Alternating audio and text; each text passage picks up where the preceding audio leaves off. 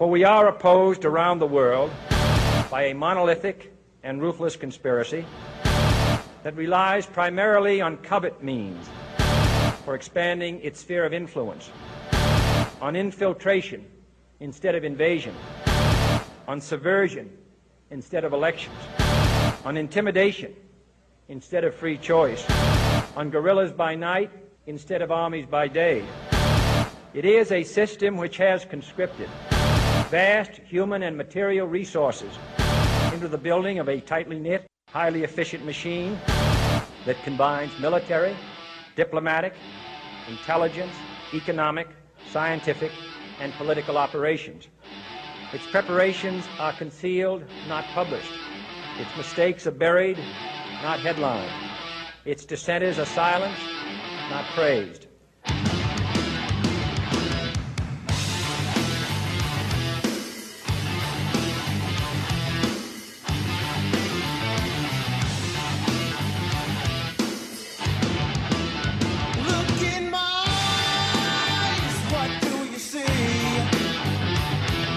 The cult of personality. I know your anger, I know your dreams.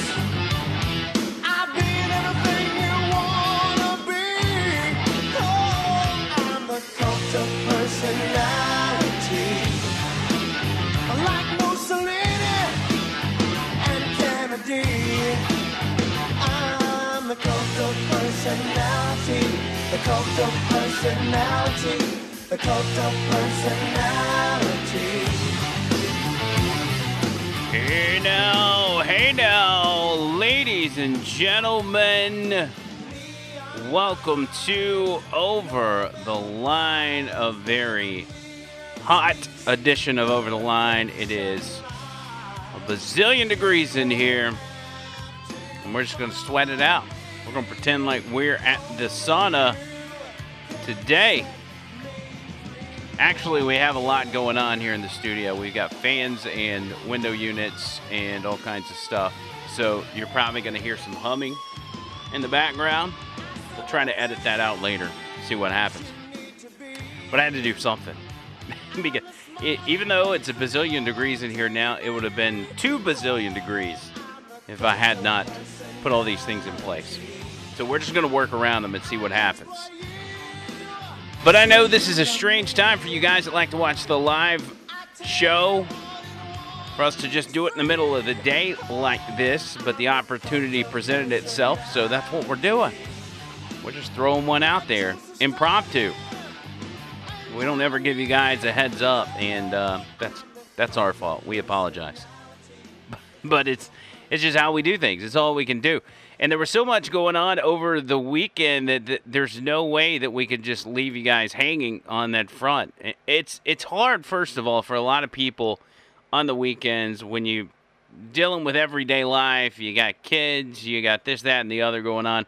It's hard to just sit down on the weekends and concentrate on the news. And that's why you always hear the old adage of in politics, people say, you know, they put the news they don't want you to know about or want you to hear about late on Friday afternoon or Friday night. Because not a lot of people pay attention to the news after Friday.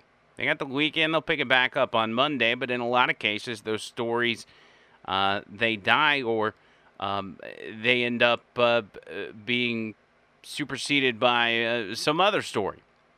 So you never hear about them. But this one, this was a big deal. And this was not going to be overshadowed by any other story, so you're hearing about it today still. But it was wild how it went down because nobody really expected it to happen because it was so just thrown together at the last minute. We all knew the G20 was going to be going down, which all the world leaders went to Japan and they met and they talked about the issues that affect the entire world and blah, blah, blah. You know that old gag. All the globalists get together and they hang out and they drink coffee and talk about how great their country is, this, that, and the other. I guess. I don't know. I've never been there. But after that, Donald Trump decided he wanted to attempt to meet with Kim Jong-un, shake his hand, just say hi. he's in town. He says, hey, I'm on your side of the world. Just want to come by and meet you. So he sends a tweet out approximately, 15, 20 hours before the G20 saying, hey, once I get done over here, if you want to meet me over at the DMZ, love to see you, shake your hand, say hi. It doesn't have to be anything more than that. Just want to stop by. I'm in the neighborhood. Come see me. So the G20 goes down. Donald Trump then shows up at the DMZ, and sure enough, Kim Jong-un comes walking out on the North Korea side, meets him at the border there. You've all seen the DMZ. You know what it looks like. Meets him right there at the border in between those two buildings. Shakes his hand, exchanges a few words, then turns around and holds his arm out as to say, hey, you want to come over on the North Korean side? I know a sitting president has never done that, but I wouldn't mind bringing you over. Sure enough, Donald Trump accepts, walks right over, makes history. Then they come back on the South Korean side, and they go in the building and conduct themselves a 40-minute meeting. So literally, with the power of one tweet, Donald Trump was able to set up another summit with Kim Jong-un. People always ask, well, why has Donald Trump got to tweet? Why has he got to keep using Twitter? Why can't he just get off there and use something else to get the message out? And this is why. Because this is so powerful. This Twitter is so powerful. He literally pulled off a meeting in hours with the most reclusive world leader on the planet with one tweet. Kim Jong-un doesn't even have a Twitter, and he still pulled it off. It's absolutely insane. We're going to talk a lot about that, history being made. We're going to talk about the G20, and obviously the presidential campaign that is in full swing. At the end of last week, we saw 2 presidential debates, both on the Democrat side. Had 2 rounds of I think it was 10 candidates per debate. It was entertaining, to say the least. I know a lot of you guys watch that, so we'll break that down a little bit and what has happened after the fact. Let me first throw this out there. Nick the Marketer and nickthemarketer.com. Nick the Marketer, by the way, he just turned 40 years old, so a very happy birthday to that guy. These guys are rocking and rolling. I was there when this thing started at the ground floor, this business of Nick the Marketer. It was nothing but a vision. And he kind of talked to me about what he was planning on doing. He's like, this is kind of what I want to go for. I want to help people build their business, be successful, garner customers, and do it on the digital side of things. I want to be able to help them utilize their website and anything online that they can use to bring in customers, to make their business more successful, to get their name out there.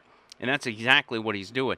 And these guys are growing by leaps and bounds. I'm absolutely amazed every day what these guys do. It's crazy. I mean, they've built their own software at this point where literally, if you're a business owner and you team up with these guys, you can check the numbers for who's going to your website, what they're looking at, how long they're spending on there, if they're contacting you and actually buying your product or purchasing your services, and everything that they can see as far as your success rate, you can see as the business owner as well. It's crazy. So make sure you go to nickthemarketer.com. If any of those needs apply to you, their number, if you need to get in touch with them, 205-610-9550. 205-610-9550. And nickthemarketer.com, proud sponsor of this show, helping out Over the Line really since its inception. That's right. That's right. All right, if you're watching the live video, make sure you go on your social media, tell your friends about it, put it out there, let them know. Otherwise, they can listen to it on the backside. They can listen to my air conditioner blowing in the background. You hear it? It was really loud. I can't help it. I couldn't help it. So, all right, let's get started. Y'all ready for this? The meeting between Donald Trump and Kim Jong-un at the DMZ. Now, of course, the left is losing their mind over this, and I'll talk a little bit about that. But it was a historical moment, and I found myself in a weird position. Y'all know how much of a nerd I am over this stuff. I heard it was actually going to happen around 11, 12 o'clock, when I'm winding down on a Saturday night, ready to hit the hay. I've been, it's been a long day. It's been a long week. I just need to get some rest. And then word hits the news wire that this is going to go down. It's very likely this is going to go down. Wow, crap. Well, I got to stay up. So I'm in the bed. I pull out the iPad and I pull up the, whatever I use, live TV Hulu, and I'm watching intently. I'm excited too. Don't get me wrong. I'm very excited, although I'm tired. So I got the iPad sitting on my chest.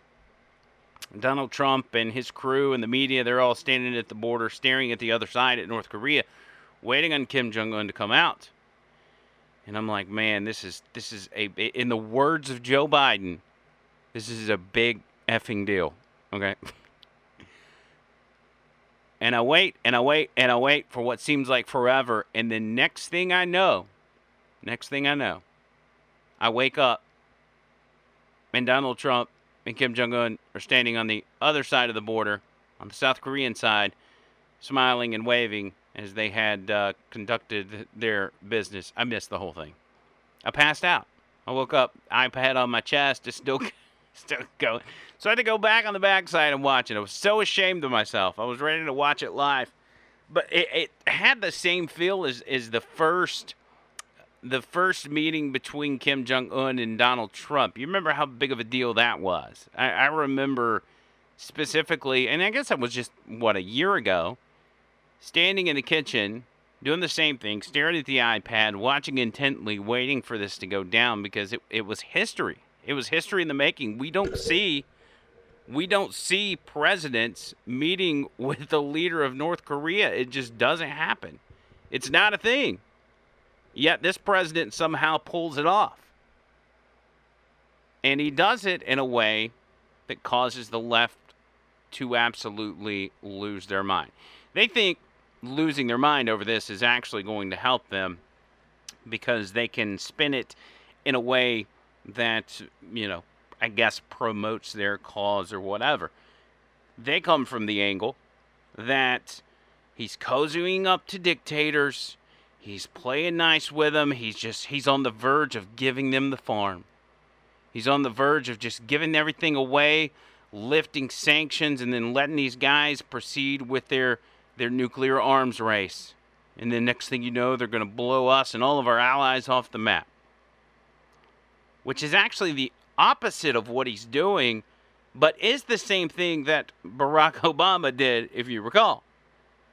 Barack Obama did get cozy behind closed doors, or when he thought the mics were off, and did give them the farm. In Iran's case, billions of dollars, as you recall. Lifting sanctions on these people in exchange for just being nice to us. Just be nice. Donald Trump, however, he's the guy that'll smile in your face and then stab you in the back if you don't play fair. So their thing is Kim Jong-un is being elevated. He's being legitimized. He's being promoted by our commander-in-chief. And basically he's just giving him all this power and all this prestige, and giving him what he wants.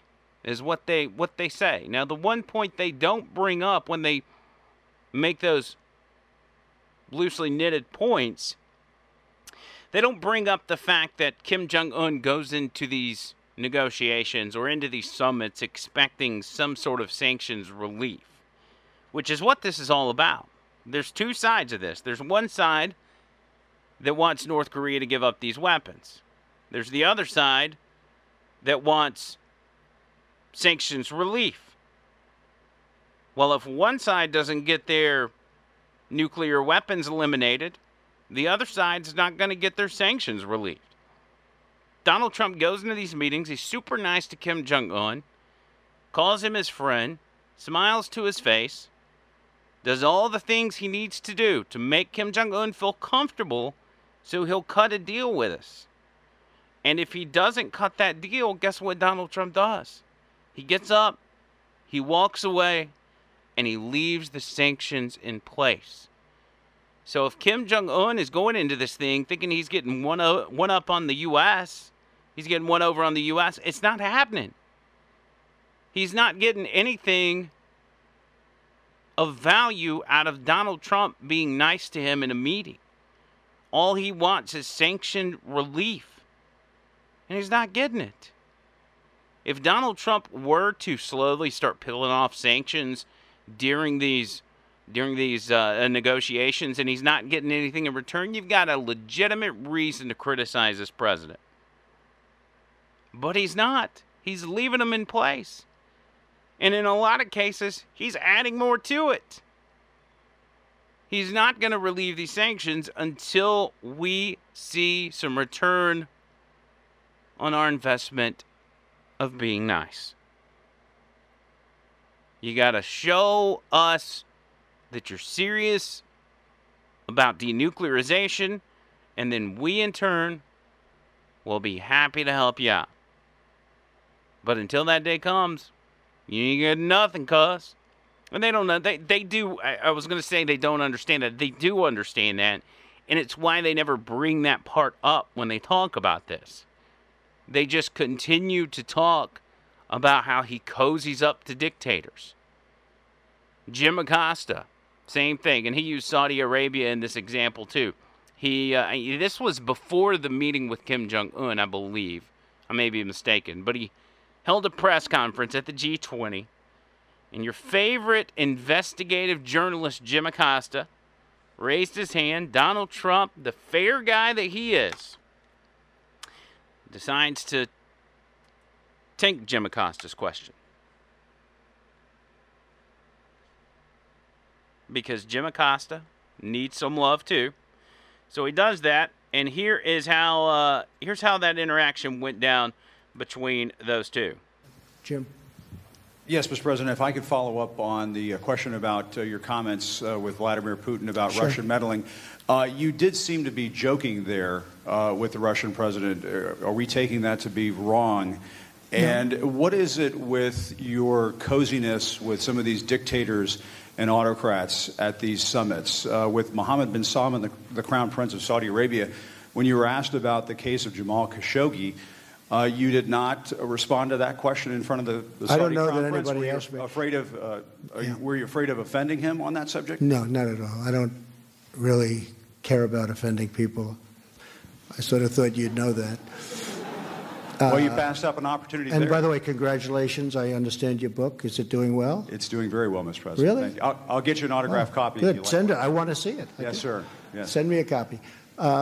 No, I get along with everybody, except you people, actually. I get along. He's like, well, I have no problem with criticizing people. Jim, you should know that better than anybody.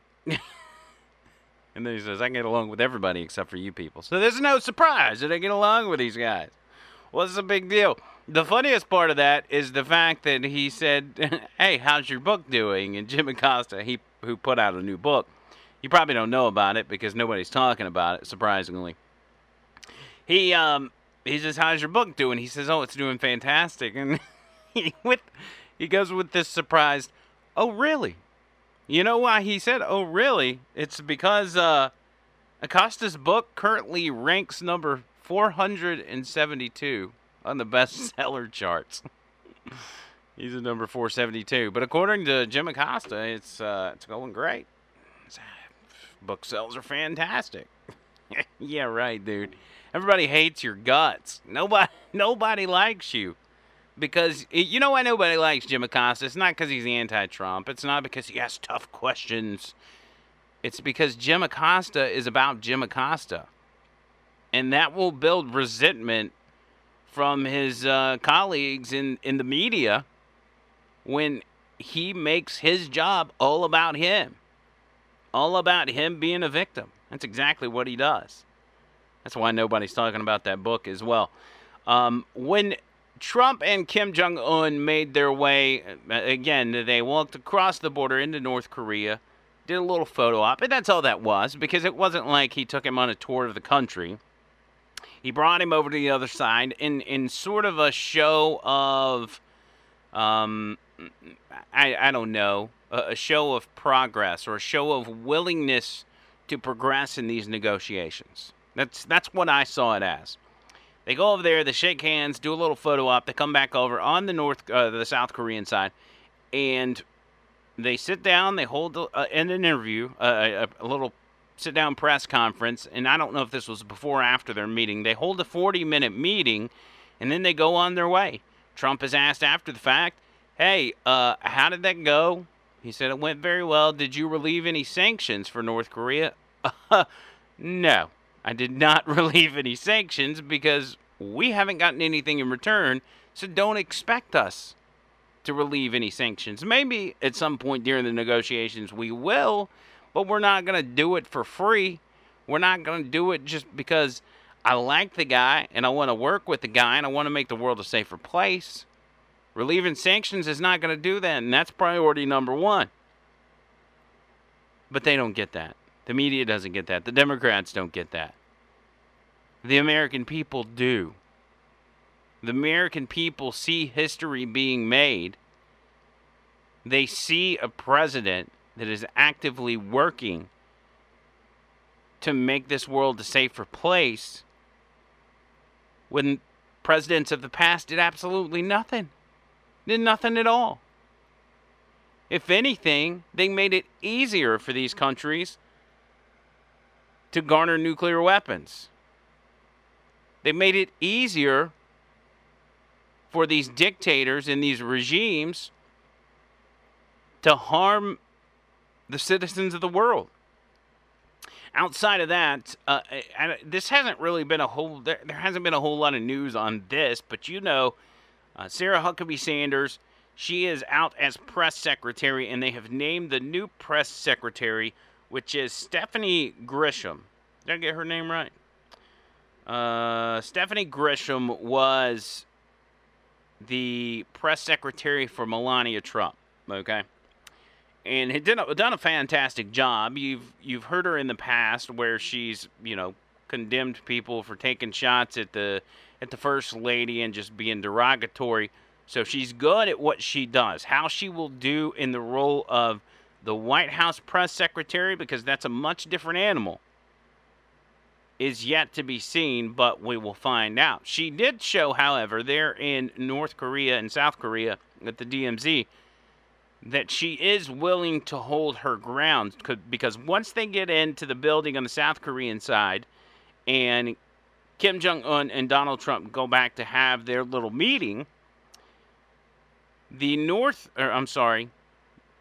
was the North and the South Koreans. I'm not sure how the mix was there, but the Korean press was not allowing the American press to get back there and cover the events that were unfolding.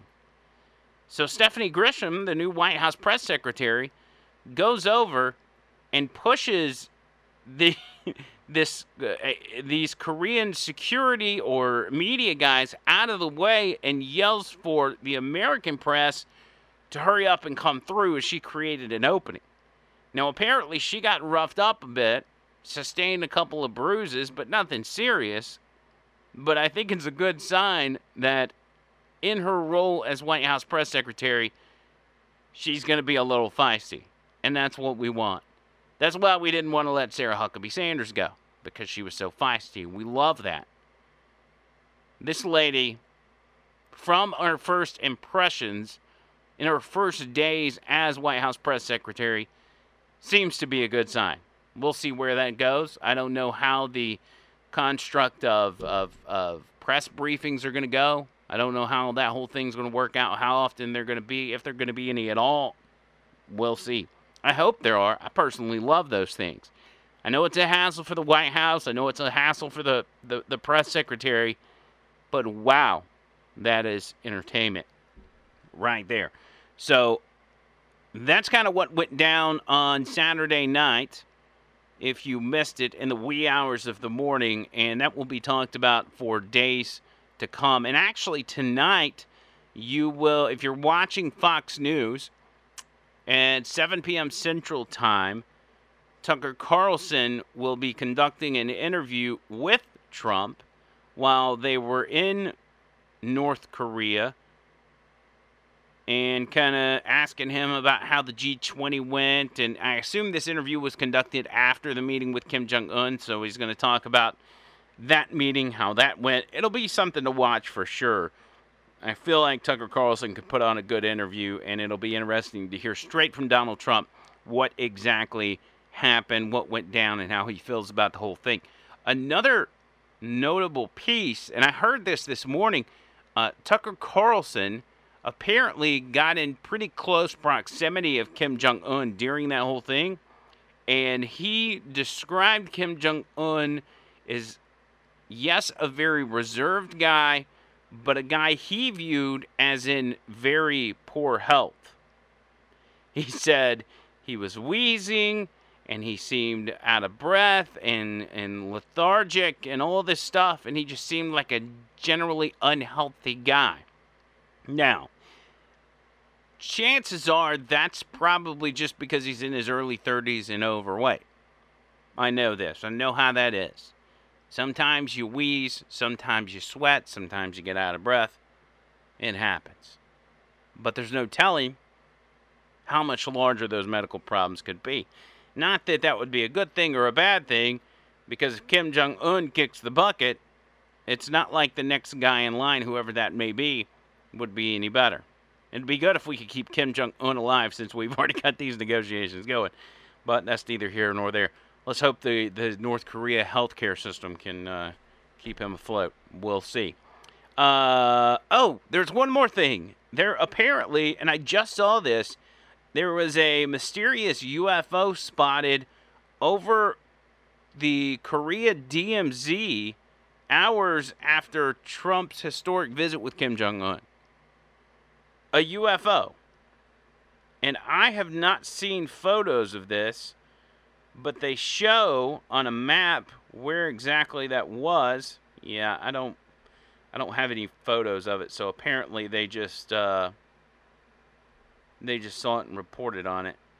Man, I hate that I don't have pictures. I want to see this. But see, that was so historic. This is my point. Such a historic meeting that even the aliens had to see it as well. They had to show up there like, whoa, this is a big deal. Even we got to see what's going on here.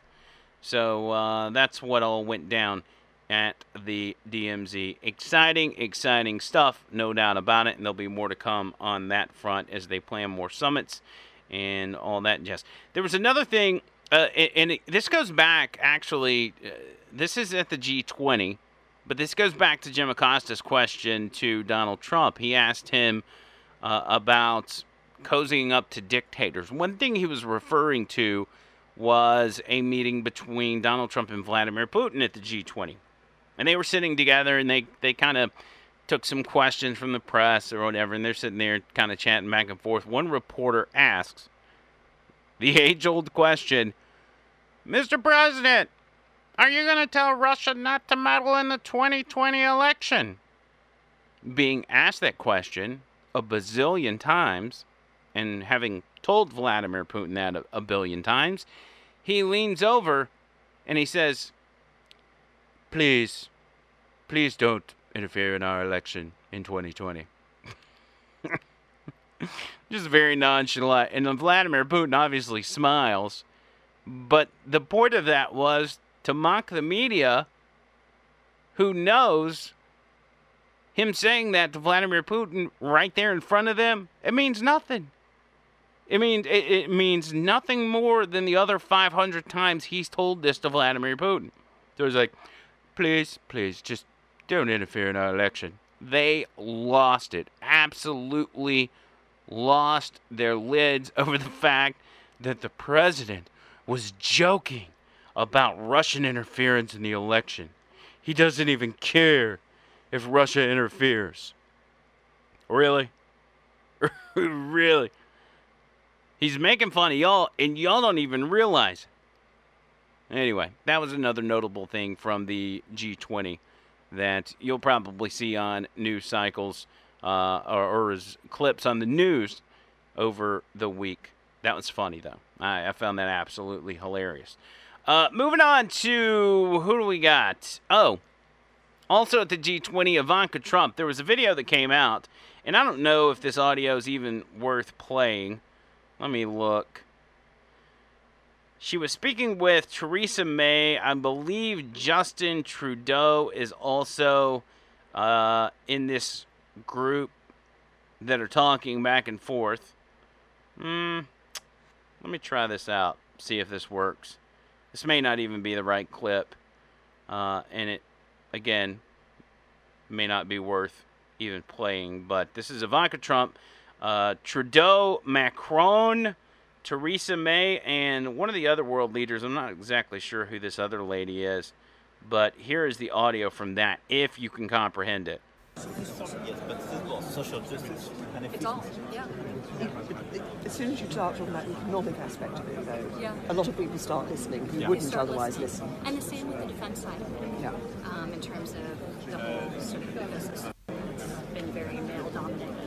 So She says something about some field being very male dominated. Anyway, the left loses it because she's talking to these other world leaders in a diplomatic capacity, is what it seems like to everybody. That she's kind of leveraging some sort of foreign policy and trying to talk up our allies or whatever. And there's no context to this video, first of all. So it's not like she's there conducting foreign policy. It's not like she's there making policy for the rest of the country. She's just chatting it up with the people. She's probably chatting it up about economic things going on around the world, stuff that they have in common. Being allies. That's all that's going on.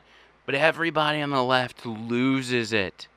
They lose it because they can't stand the thought of a successful woman who has built businesses and has made her way to the pinnacle of being in the White House and not being on their team. They can't stand it.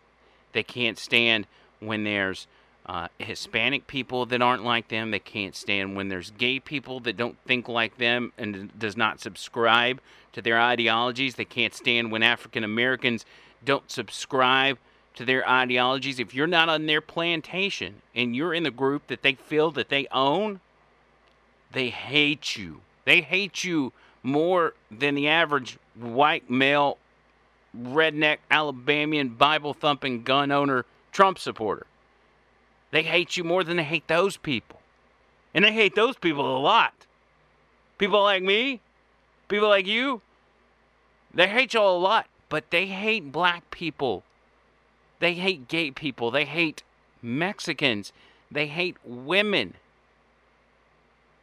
that go against their ideology even more. There's nobody they hate more than that because they feel like they're a traitor. They feel as if they've escaped their plantation, and the only way to seek justice for them escaping the plantation is to completely take them down.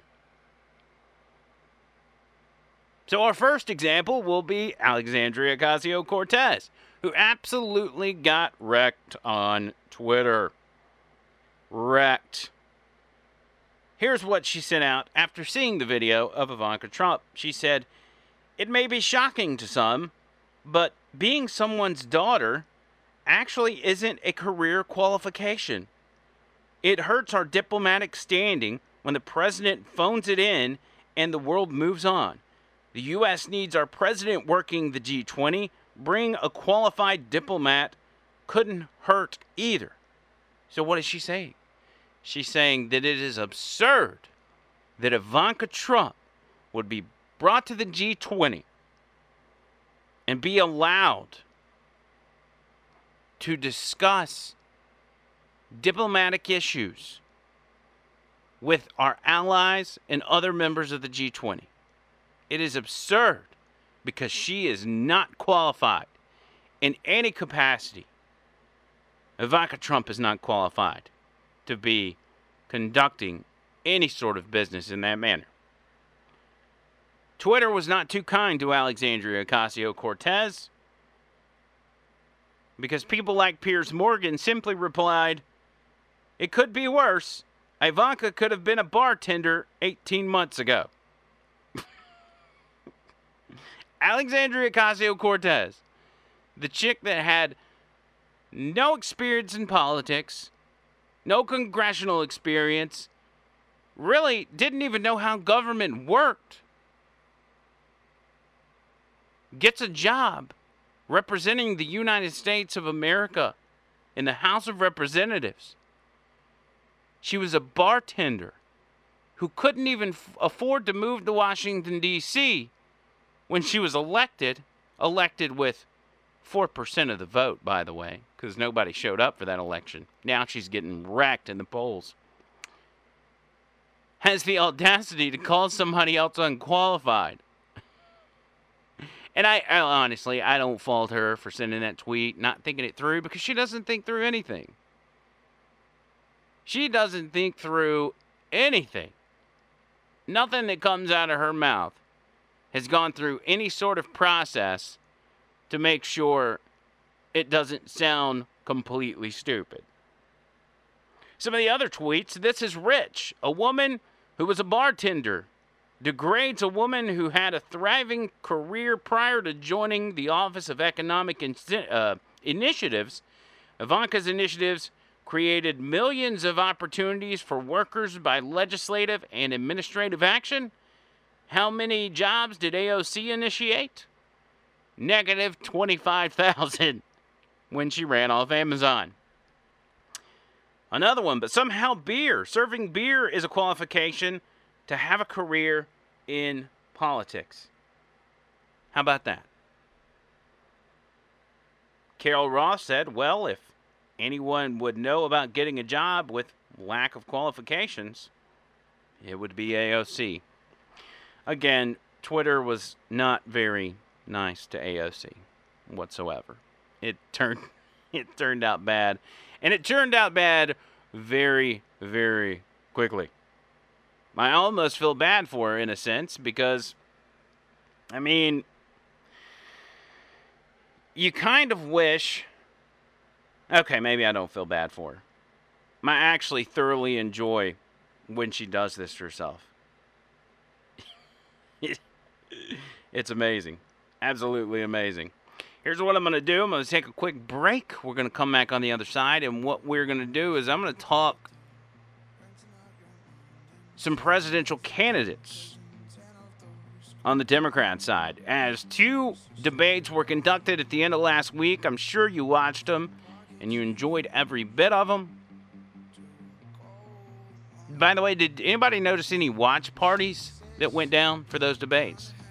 We had that going on in 2016. I didn't really see anybody talking about those.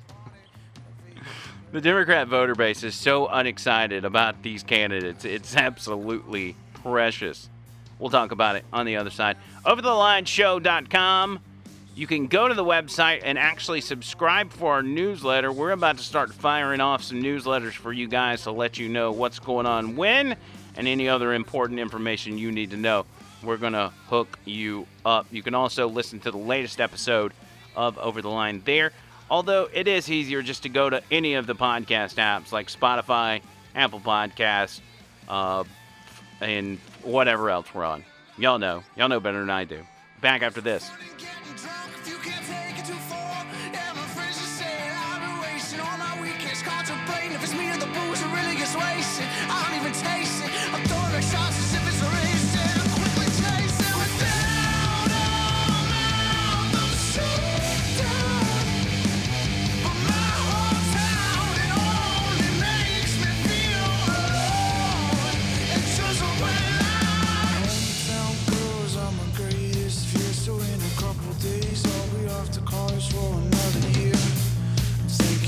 Getting away by hitting the road. Someone should make it to all of my shows, and where can I go?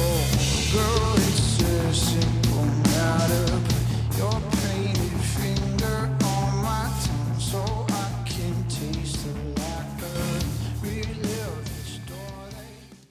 All right, I want to talk to the guys for a second. Weddings can be super stressful, as you know, not because you're worried about everything being important. You're worried about your future wife keeping her sanity. God, if you listen, help! All you have to do is make sure you are looking fly. That's why I'm going to send you to the Black Tux. The Black Tux is a place that has an easy online ordering process that makes sure you get in the right suit. Just pick a style at theblacktux.com and request a free home try-on so you can feel the fit and the quality before you commit. And if online ordering isn't your style, they have showrooms all over the country where you can find your fit and plan your look. From there, they're going to ship your order 2 weeks before your wedding so you can check it and make sure it's the right one. After that, you're good to go, cuzzy. It's smooth sailing from there. So here's what I want you to do. Go to theblacktux.com/listen. That's theblacktux.com/listen, and they're going to give you $20 off your purchase just for listening to this podcast. Get over to theblacktux.com. Make sure you put that /listen so they'll know you heard this on Over the Line, and you're going to get that $20 off. Make sure you got the right tux for you and your crew. Again, all you have to do is worry about looking fly. Don't overthink it. Don't overcomplicate it. These guys are going to hook you up, and they're proud sponsors of this show. The guys at the Black Tux can't keep you married, but they can make sure your wife is happy at least through the honeymoon. That's theblacktux.com/listen, $20 off. Go check it out now.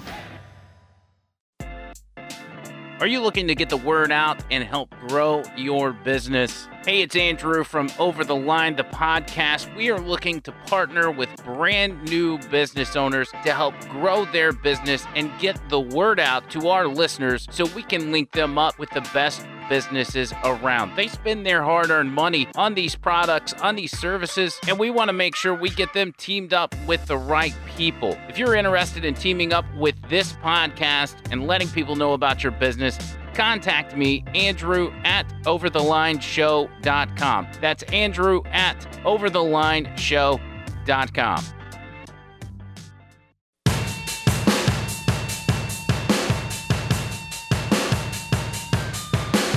Mother, I don't wanna take my medicine. 24 years in the gutter again. I'm losing it.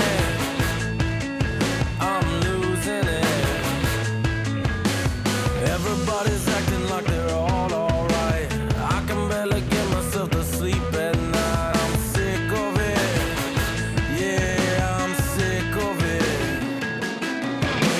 Yeah, they said the tax man, I lost my job and you got hooked on oxycodone. They shut the lights off, they took the car in. I bought a sawed-off shotgun. Yeah, they said the tax man, I lost my job and you got hooked on oxycodone. They shut the lights off, they took the car in. I bought a Over the Line Show, overthelineshow.com.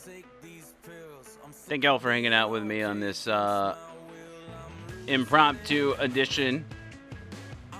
We normally don't do this in the middle of the day like this, but the opportunity presented itself, so here we are. Boom, here we are, just like that. No warning, no nothing. We didn't even give you all a heads up, so that's my apologies. Also, something we're learning when we do this in the middle of the day, it's extremely hot outside, and that obviously causes it to be an oven on the inside.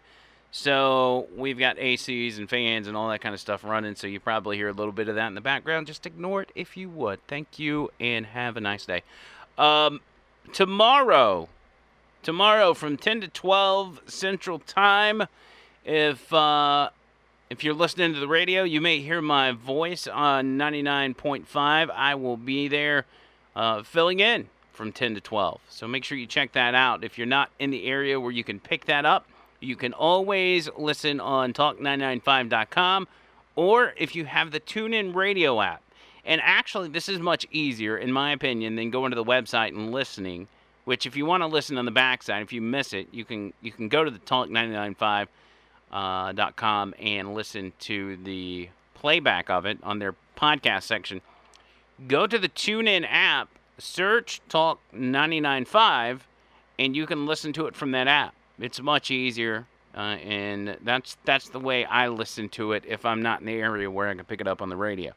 So y'all make sure and check me out there. Should be a good time. I'm excited. You should be excited as well. We'll all be excited together. How about that? It'll be an exciting time. Let's move on to Democrat candidates that are jockeying for position to reach the top of this very lame field of candidates. I'm telling y'all, and this is not a prediction of what's going to happen in 2020, because, as we say time and time again, anything could happen between now and then. But on its surface, as we look at the Democrat field, this is the lamest group of candidates that we could possibly muster out of the Democrat Party. Really. You've got people like Bernie Sanders, who was absolutely on fire during the last election and could have possibly given the Democrats the White House had they not already handpicked Hillary to be the nominee. Bernie Sanders has hemorrhaged support. He's not even raising money like he used to. He's on Twitter begging for money now, ironically, saying, my other candidates, my opponents, are raising millions of dollars from special interest and billionaire companies. I need your help. I need you to pledge $36 to my campaign so we can continue going. Bernie Sanders is not going to last. People were excited about him last time, and now all of a sudden, and I don't know what the shift change was. I don't know if it's just the repetitiveness of his policy proposals or just wearing them down or what it is, but people that were adamant about Bernie last time have kind of just backed off and said, you know what, it's time for somebody else. Bernie's old. We've got these new, younger, fresh faces on the stage. Let's try to sift through some of those guys and go that route. Problem is, when you move over there, everybody is absolutely out of their mind to try to out-liberal each other. And what that does is that takes the entire field and takes them far, far left. The moderators, during the two debates, I guess this was the second debate, who are pro-Democrat, they want a Democrat to win. They don't want to see a second term of Donald Trump. There's no doubt about it. They put out the question, and if they didn't want Donald Trump to win again, I don't know why they would ask this question.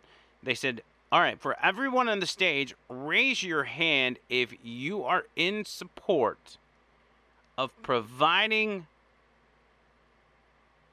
health insurance on the taxpayer dime to undocumented, what do they call them? Undocumented immigrants in this country, illegal aliens. Raise your hand if you are in favor of providing health insurance for illegal aliens in this country. Every one of them, including Joe Biden, raised their hand. The people of Wisconsin that work in factories are not going to go for that. The people, the hard-working blue-collar people of Indiana are not going to go for that. The people of Mississippi, Tennessee, Alabama, and Georgia are not going to go for that. Yet, they continue to go far left. Now, here's what they'll do. And you already see some of them backing off. Kamala Harris is one. She's like, I don't know. I mean, I think it's an important discussion to have if we should provide health insurance to illegal immigrants, blah, blah. They think that they can be just as liberal as they can possibly be during these primaries and then start moving back towards the center when they get to the general election. The problem is when they get to the general election, they've got a guy they're facing that pulls no punches and will on a daily basis remind the country of what they said during those primaries. They will remind the country that they said they want abortions on demand. They said they want to provide free health insurance for illegal immigrants. They said they want to decriminalize the act of illegally crossing the border. He'll remind them every single day of that. They're not going to be able to move back towards the center. They're not going to be able to do it. And so they're scrambling. They're scrambling to figure out how they can ease back into the moderate left in time for the general election. But the problem is they're so far left, that's a long trip back to the center. And I don't think they've got time to do it. And that is dividing the Democrat Party and keeping people from getting excited about it. Their platform are extreme policies, and I hate Donald Trump. He's so dangerous for this country. The Donald Trump is the biggest national security threat to this country. That works in the beginning. When Donald Trump's first elected, to use the scare tactics of telling people the world, the country is coming to an end because Donald Trump is president, that works. That may even work for the first 6 months to a year. But once you get 2 and 3 and 4 years in and nothing has happened and actually things have only gotten better, that argument doesn't work anymore. But Democrats don't realize it. They go off the farm with some of the things they accuse this president of. Kamala Harris, they were having Pride Day in San Francisco, I guess, over the weekend, and she was there speaking to some of the participants. And this chick goes all out and says something along the lines of, Donald Trump is going to take us back to a time before gay marriage. If there's any stance Donald Trump has that should line up with the left, it's the fact that he wants to leave the legalization of gay marriage in place. He's like, I'm not messing with that. What's the point? Just let it go. People want to get married, whatever. But yet Kamala Harris seems to think, because she's pandering, that Donald Trump is going to reban gay marriage. Tell all the gay people, Donald Trump is going to reban marriage. For you a little bit of what she said when it comes to her history with the LGBT community, as well as the contrast with President Donald Trump. The current occupant of the White House has no appreciation, probably no interest clearly, and probably no knowledge of this history, of this work. He says he wants to make America great again. Again for whom? Back before couples could marry, all couples? Back before gay couples could adopt? Well, I'm running for president. Because we're not going... Oh, are you? You're running for president? I hadn't heard that one. Why does she always sound like she's on the verge of crying? Well, he wants to make America great again. I know that's a bad impression. Make America... And she's got this nasally... Make America great again for who? For the straight white people that hate the homos? It's so bad. Oh, it's so bad. This entire field is a train wreck. Now, there's one candidate that Republicans are actually donating to. There's this campaign on Twitter to donate money to, what's her name? It's that Williamson lady. Anybody remember her name? Let me see if I can find some highlights of her at the debate.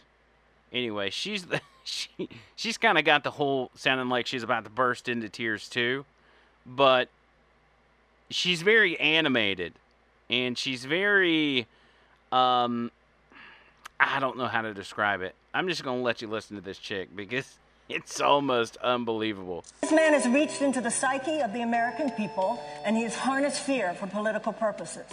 So, Mr. President, if you're listening, I want you to hear me, please. You have harnessed fear for political purposes, and... I want you to hear me, please. Marianne Williamson is this chick's name, by the way. Only love can cast that out. John Kennedy said By the end of this decade, we are going to put a man on the moon. Because John Kennedy was back in the day when politics included the people, and included imagination, and included great dreams, and included great plans. And I have had a career not making the political plans, but I have had a career harnessing the inspiration and the motivation and the excitement of people, masses of people. When we know that when we say we are going to turn from a dirty economy to a clean economy, we're going to have a Green New Deal, we're going to create millions of jobs, we're going to do this within the next 12 years, because I'm not interested in just winning the next election. First call is to Prime Minister of New Zealand, who said that her goal is to make New Zealand the place where it's the best place in the world for a child to grow up.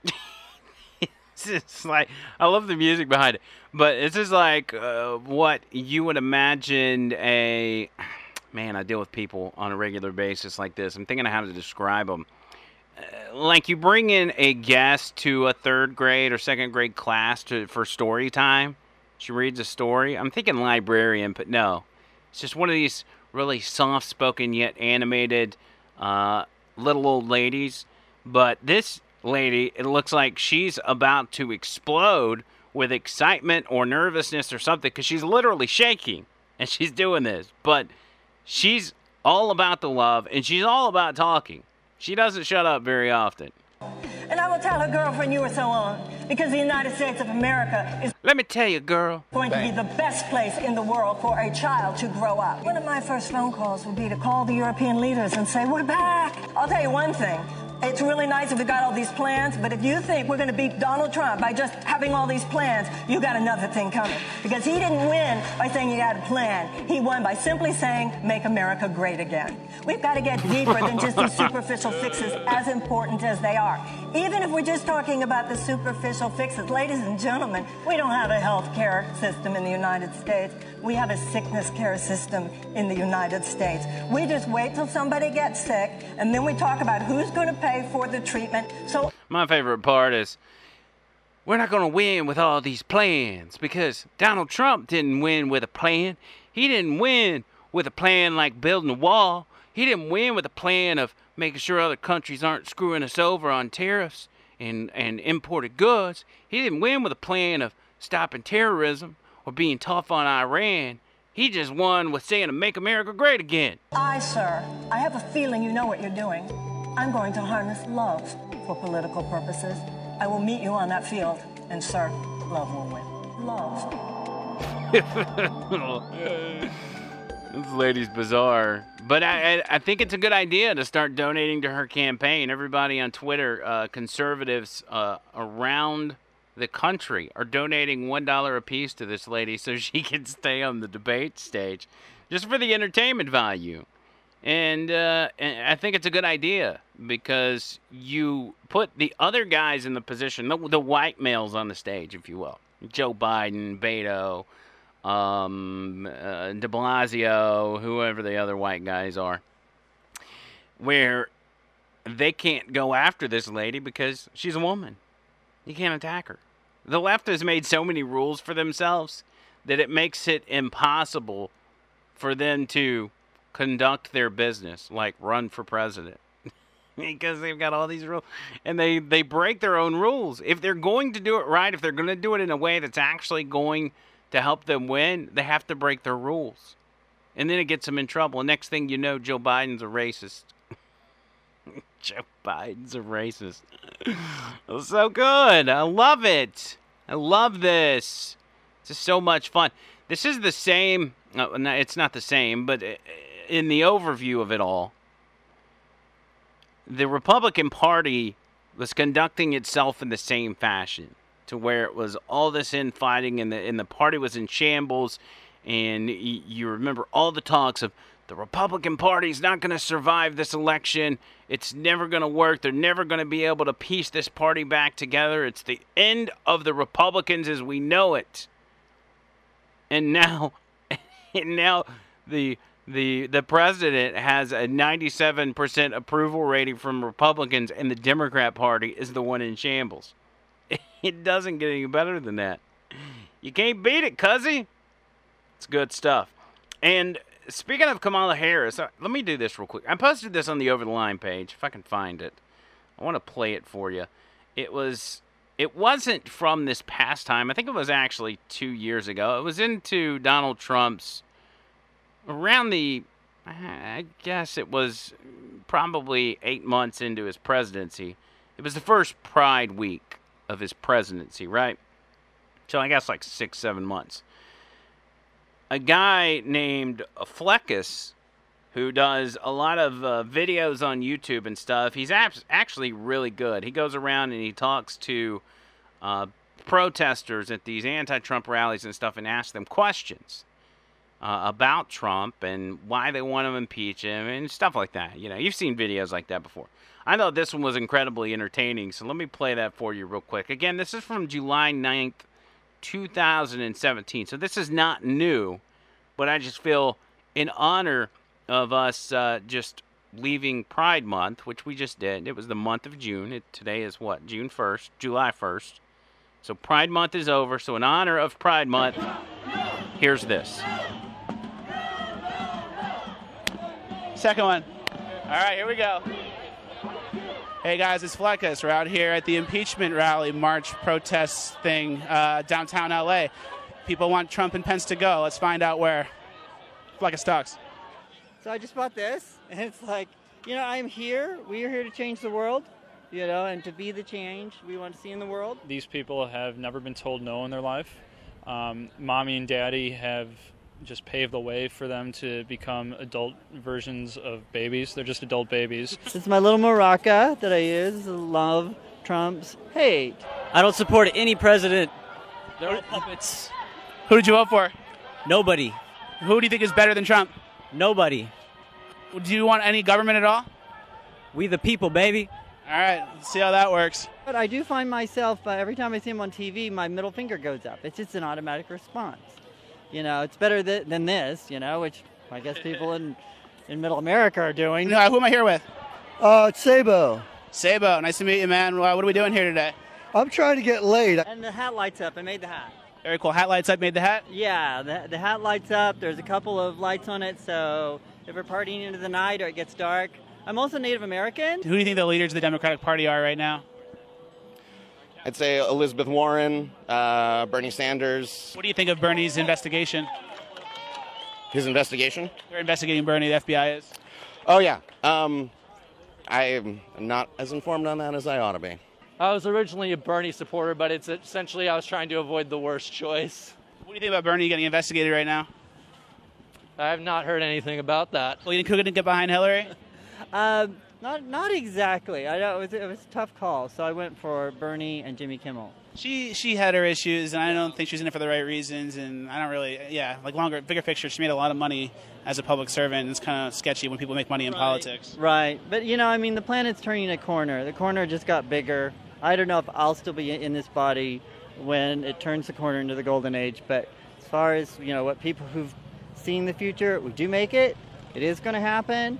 And this is my last time here on planet Earth, and I might visit, but I am done. I've broken the cycle of birth and death, and it's like a lot of us are waking up, not just politically, but spiritually, and to who we are and where we're from. And like I'm a starseed from, you know, another place, but it's common. And how can people in Middle America just sit there and eat their Cheetos and just agree? I'm like, huh? I mean, if he which crime though are you talking about for him to be impeached? Oh, gosh. I would say obstruction of justice. Where'd you see that? Yeah, definitely, yeah. Where? In which situation? Oh, with the FBI director. I don't understand how you can still be out here, you know, protesting for impeachment and saying you want him to be impeached and saying that Russia's involved. I mean, you know, you watched the Comey hearing and he blatantly said that there was no involvement with Russia at all. What did you think when Comey spoke under oath and he spoke about Russia and how it wasn't really a real big thing?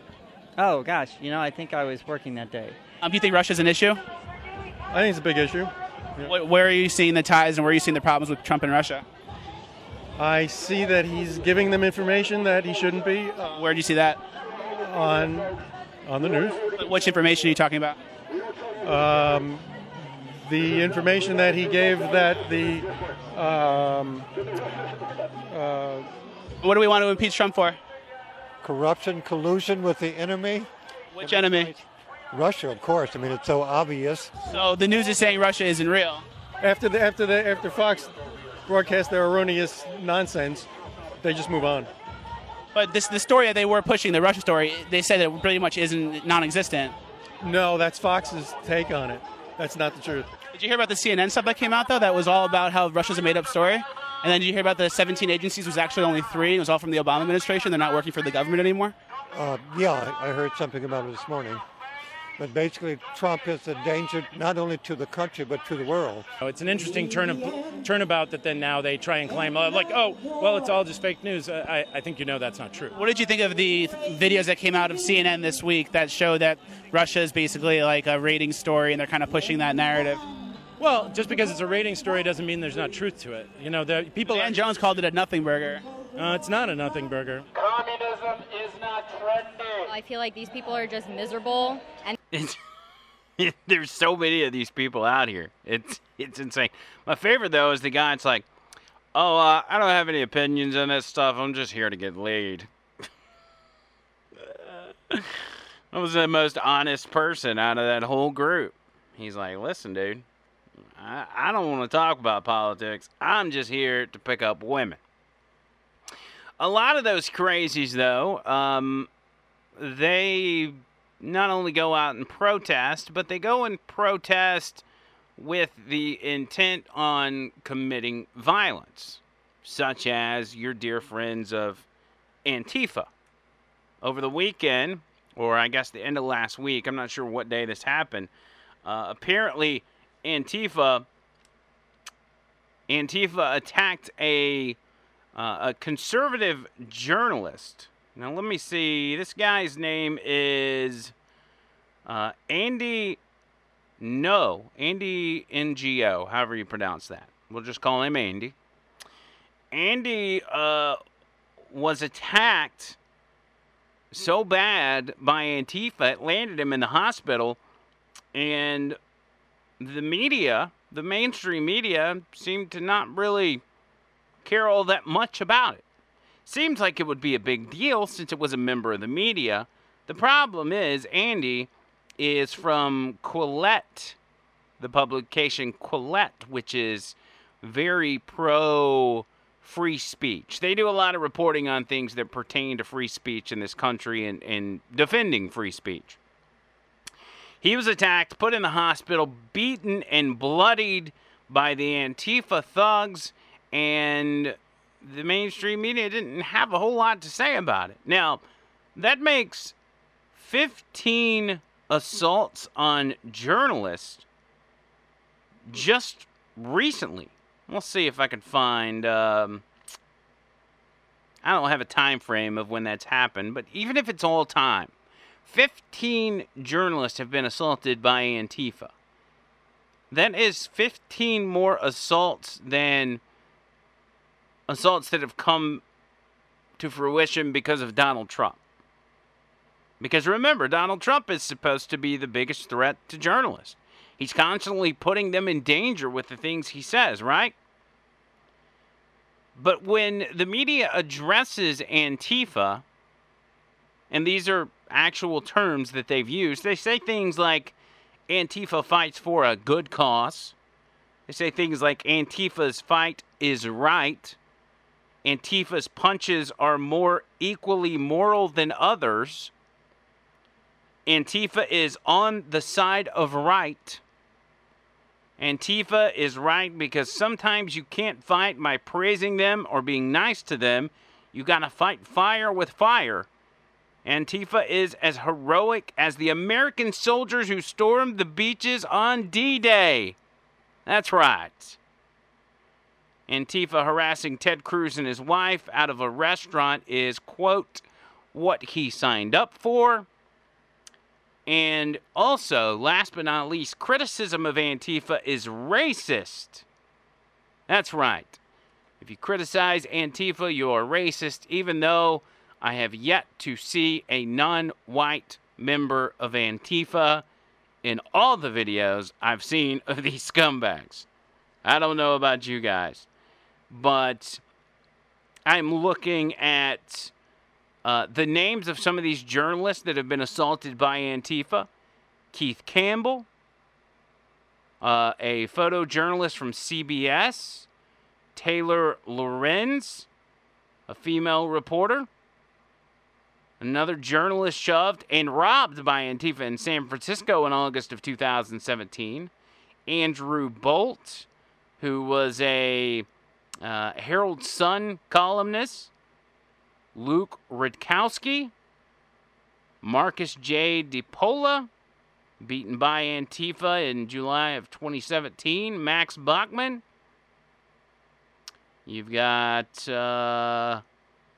cameraman, NBC, news crew, plenty of them. There's a whole list of journalists that have actually been violently attacked by Antifa, yet the mainstream media, they don't seem to care about that threat to their journalists. It's funny because Brian Stelter of CNN, he actually brought it up. He brought this Andy guy up and the fact that he had been so violently assaulted by Antifa over the weekend, and he did it right as they were going to a commercial break and did like a little 20-second blurb on it right up against the break, so then his guests that are sitting there with him on the panel couldn't elaborate on it and they wouldn't have to stretch the conversation out.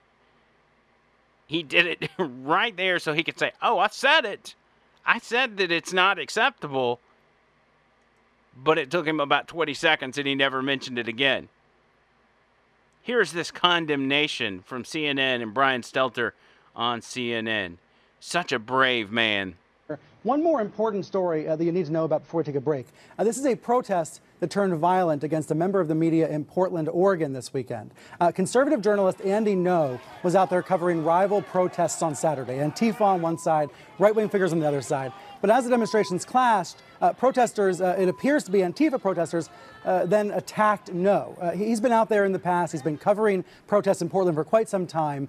His critics say he's there to cause trouble. But that's unacceptable. The idea that he would be attacked, that he would be bloodied in that way, unacceptable, period. And it's important that everyone make that clear, even left-wing critics who don't like him and things like that. Now let's go to break and never talk about that again. Notice when he brings that up, he has to say, Andy Ngo is a conservative journalist. So let's make that clear. So obviously by him being conservative, just his mere presence really instigates violence. And then when he goes on to talk about the protest itself in this little 40-second blurb, he has to make sure and mention it was Antifa on one side and extreme right protesters on the other side, to make it seem as if Antifa, they weren't the instigators, that there were protesters from the right there as well, and that's really, in honesty, what instigated this whole thing. We don't want you guys to really think Antifa is the bad guys or anything. There's no hiding the admiration that CNN in particular has for Antifa, because it's come out of the mouth of people like Don Lemon and Chris Cuomo already. They've literally praised Antifa. They've defended Antifa, saying, you know what? They're doing what's right. They're fighting hate. They're freedom fighters fighting against hate. They're doing the right thing. They've literally said these things. And Antifa takes that and they continue to run roughshod over innocent people, literally harming people. And it's something we've talked about in the past. Antifa justifies their attacks on people because they view speech that they don't approve, speech that they find offensive, or speech they don't agree with, they view that as an act of violence. So when they commit their acts of violence, it's not unprovoked. It's not, it's not violence that's coming out of nowhere. It's self-defense. That's the way they view it. They view it as self-defense because somebody attacked them with words and opinions that aren't like theirs.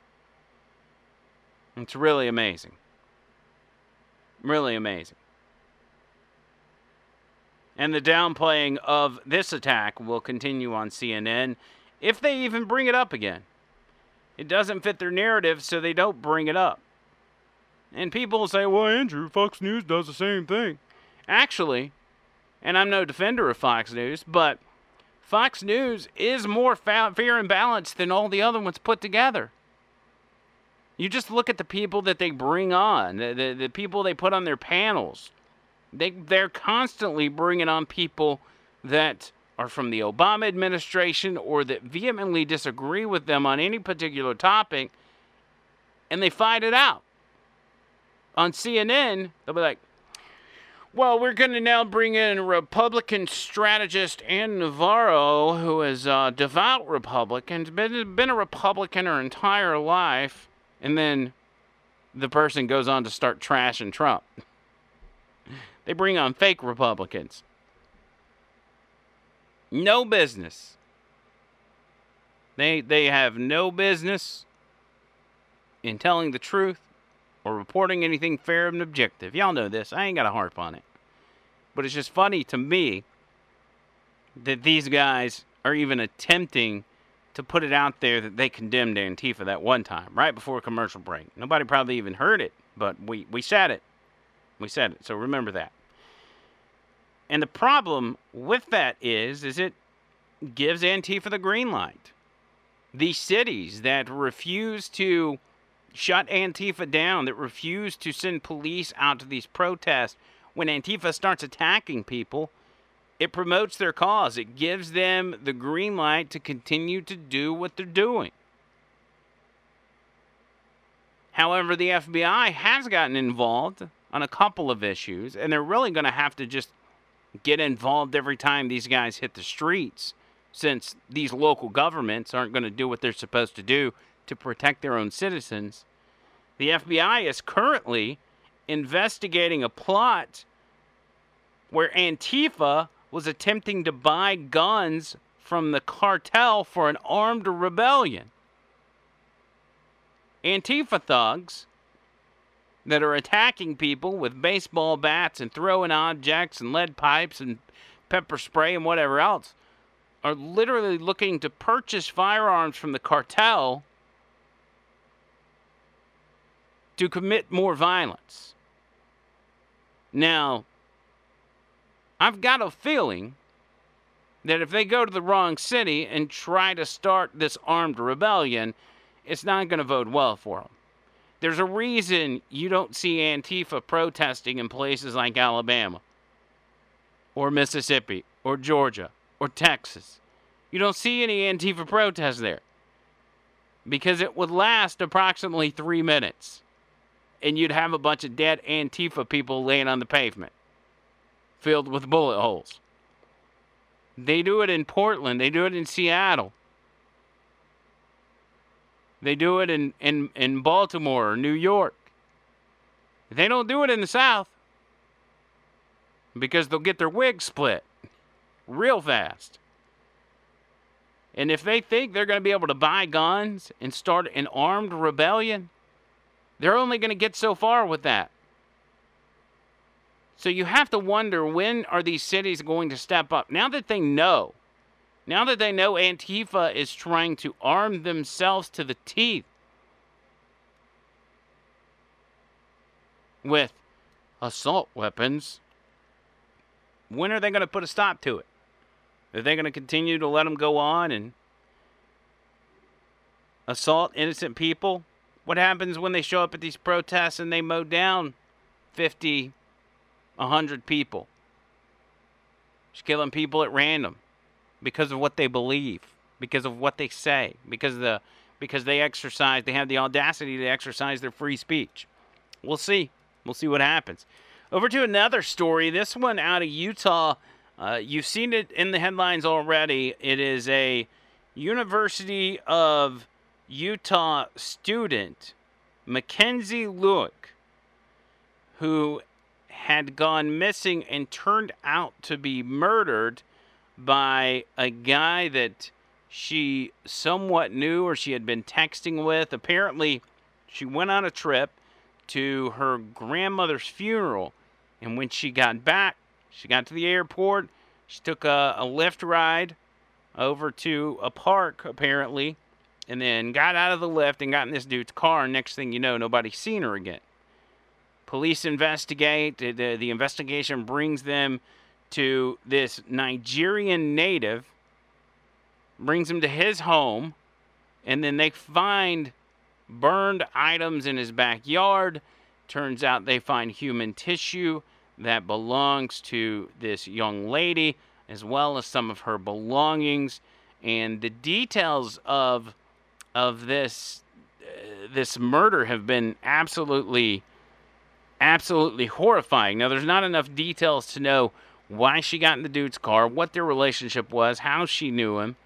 But as police release more and more details of this thing, it gets more bizarre by the minute. So, first of all, the first tips came in, I believe, when neighbors of this guy, whose name is Ayoola Adisa Ajayi, that's the best I can pronounce it, when they started to smell a strong odor of gas and other rancid smells in the neighborhood, and then saw that he was burning a bunch of stuff in his backyard, apparently burning, I guess, the remains of this young lady. Then we find out that he was working with a contractor or some sort of renovation company to build a sort of soundproof torture chamber in his basement. Absolutely bizarre. Now, this guy, first of all, it's important to know that this guy came here to the U.S. on a student visa, which should give us enough pause to be able to say, we need to revisit that issue. We need to see what we can do about that and making sure we're not allowing bad people to come over here and ultimately do things like this. But as far as this room that he was trying to get built, and this will be very important in their investigation, contractor Brian Wolf, who came forward and talked to police, he said that this accused killer, who's 31 years old, tried to hire him to build a soundproof secret holding pen with hooks on the walls and a biometric lock system to prevent anyone but himself from entering the room. The guy tells Fox News that the suspect had asked him to build a room that was about 4 feet by 9 feet. Think about that. A 4 by 9 room. He wanted the door hidden so no one would suspect there was anything there. He said that the guy spoke about his design for the room. The more he spoke about the design of his room, the stranger it got. He said the guy explained his plans as a special room to hide in and drink alcohol and play music so that his Mormon girlfriend wouldn't catch him. But once he started talking about embedding hooks in the walls, having secret doors and biometric locks, the contractor said he started to get suspicious of the plans and decided to not do the job. He said the guy slowly started sidestepping into more stuff, like wanting a thumb lock on it with a fingerprint lock and soundproofing it and putting hooks in the concrete. He said it was just weird what he was asking me. And even though the guy was weirded out, he says he didn't call the police because he didn't know that any laws had been broken. He said, quote, "Some people say I should have called the cops then. But how am I supposed to call the cops and be like, hey, this guy wants me to build a weird room in his basement?" Now, this guy, this accused murderer, is a Nigerian native and one-time U.S. Army IT specialist.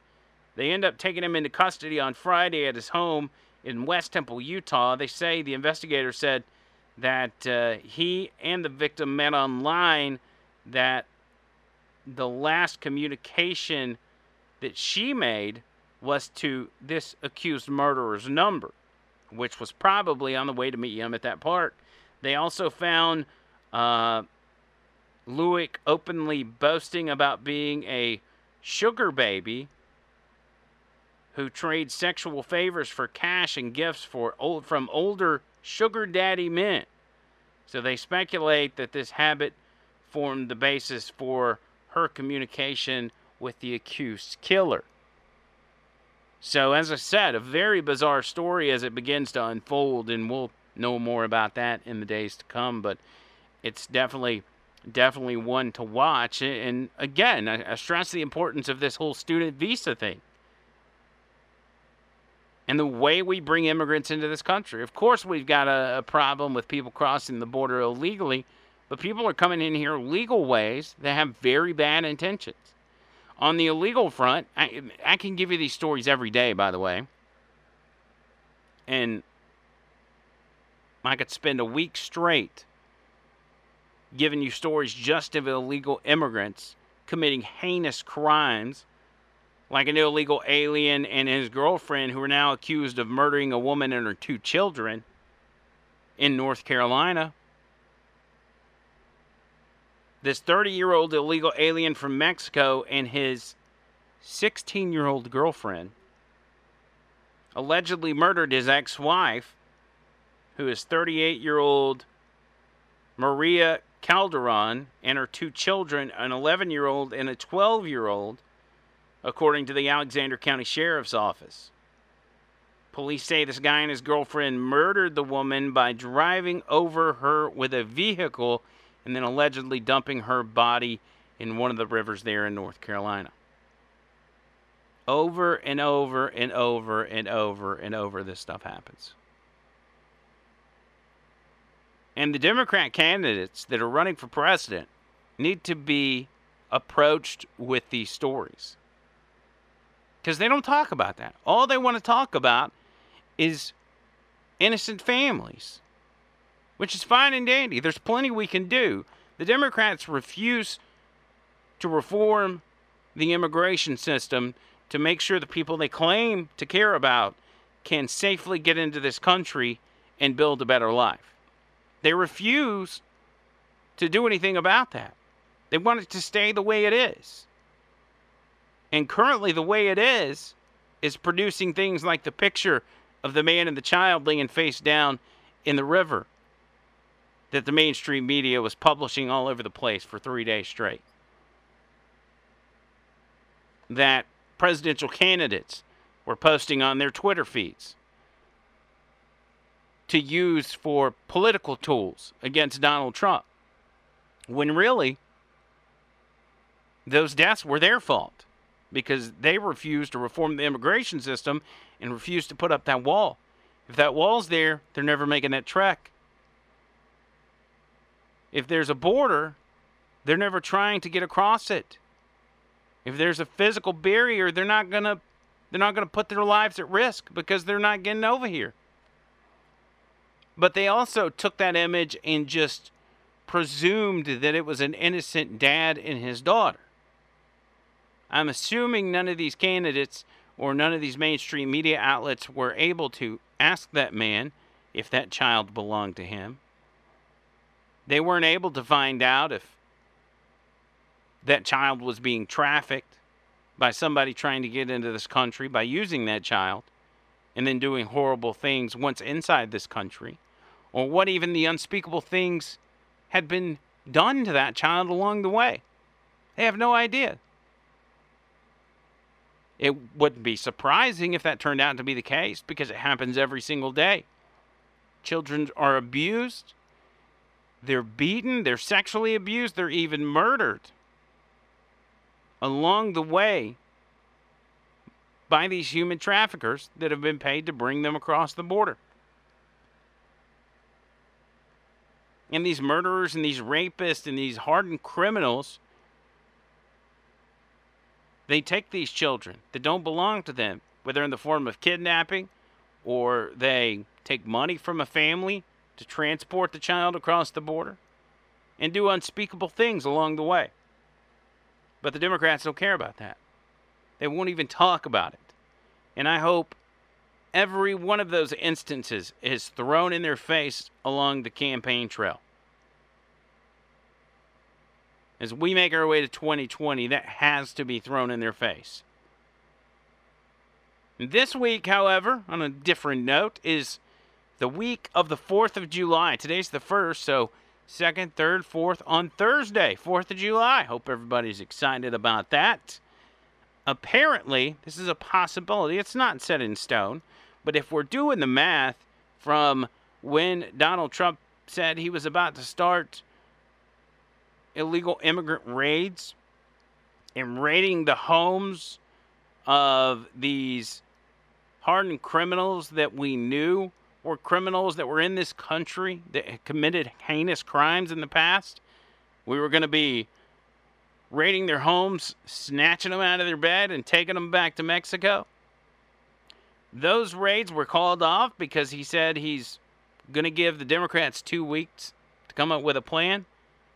Well, I don't know if you've noticed, Democrats haven't come up with a plan, and that 2-week standoff is pretty much over. So we could possibly be looking at immigration raids starting on the 4th of July. What could possibly be more American than that? Taking back your country on the birthday of America. Now, Democrats would love that because they would be able to use that as political fodder or whatever, but I think it would be a great 4th of July celebration. Because nothing represents America more than freedom, obeying the law, making sure our country is safe. All those things wrapped into one little FBI raid. One little ICE raid, should I say. So there you go. We'll keep an eye out for that. Last but not least, let me throw this out here. There's a cartoonist in Canada that put out a cartoon. And for those of you that are watching on YouTube, I'll show you this cartoon. It's an image of Donald Trump standing outside of his golf cart on a golf course, standing next to that man and child that I just told you about, the man and the child that had died in that river. The cartoon is of him standing beside them, looking down as he's playing golf, saying, "Do you mind if I play through?" And that's backwards for you guys, but you can see it there. An absolutely despicable cartoon, if I do say so myself.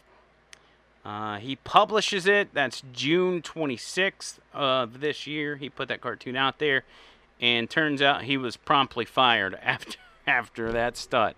Hate it for the guy, but yeah, he got canned for that one. Free speech is a little different in Canada than it is here.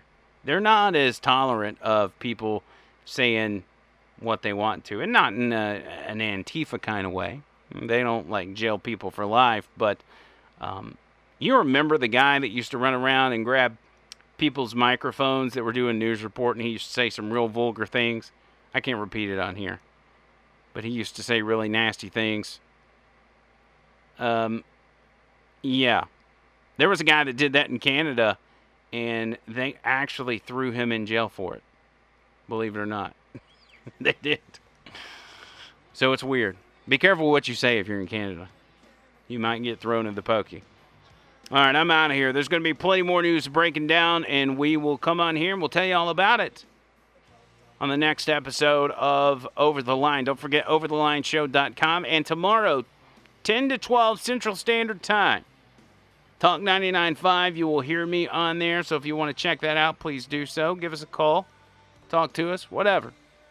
You can listen on talk995.com or go to the TuneIn Radio app on your phone and listen there. But we'll be hooking it up.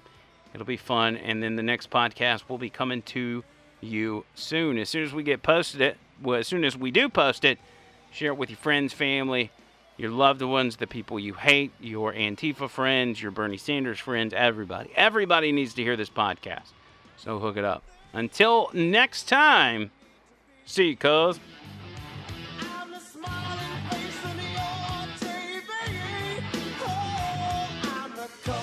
Personality. I exploit you. me.